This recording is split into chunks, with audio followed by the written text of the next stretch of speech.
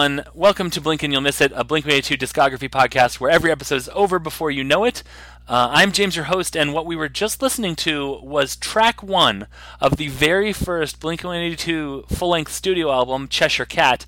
The song is called Carousel, and I am joined once again by my friend Diana. Hi, Diana. Hi. Hi, guys. Welcome back. Oh, I'm so happy to be back. We are talking about the oldest of Blink-182 songs. In fact, this song was the first. They came out of their very, very first jam session.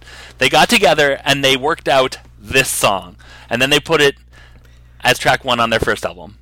If that's not an omen for their success and their actual abilities, yeah, I don't know what it is. I agree. This is one of my most favorite songs by them. I love Cheshire Cat. I mean, my entry into Blink-182 was Dude Ranch, and I got so obsessed with that album that I had to go backwards. Nice. That's awesome. I had to go discover their other music, if you will. That intro is beautiful. It is great, and they're really good at that. They do that long intro that builds. Yes. They often build themselves as crappy punk rock. Yeah. And punk rock does not do that. Right. I feel like these intros are very specific to them and their style. How old were you when you started listening to Cheshire Cat? Probably 14. Okay, 14. So that's about 20 years ago. Okay. All right. Cool. Hey, we're like the same age.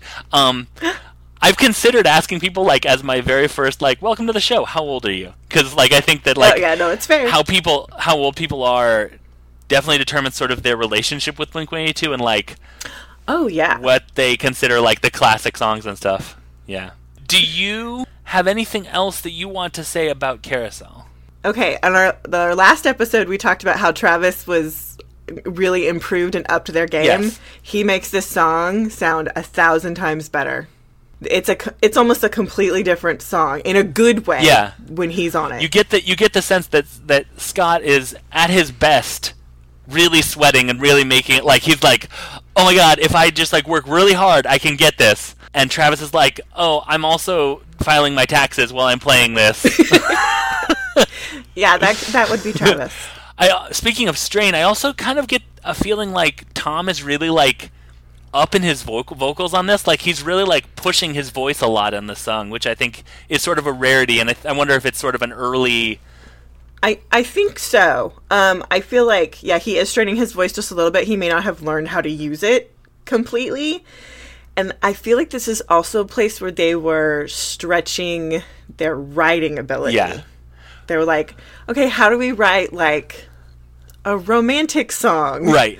And this is, like, our first taste of it. Oh, okay. Diana, thank you so much for talking to me about the very first Blink-182 song that people ever heard. Thank you for having me. Absolutely. Where can people find you if they want to hear more from you? You can find me at macintoshandmod.com, and I host 3 podcasts with my husband. We do Macintosh and Mod, which is a My Little Pony podcast. Macintosh and Mod Haven't Seen What, which is where we make each other watch movies we should have already seen by now. Okay. And then we have The Doghouse, which is a Riverdale podcast. Excellent. Cool. Well, thank you so much for joining us again. The next time, now, everyone remain calm. The next time we're going to talk to Diana will not be for a while, but it will be for episode 69. So, woohoo! Unfortunately, the song we're going to be doing is kind of a serious one. I know! So it may be that the joke we'll make is just sort of laughing to ourselves behind our hands, or maybe we're going to have some sort of big, huge celebration. We'll have to see. But Diana, thank you so much, and I will see you at 69. All right, bye. Bye.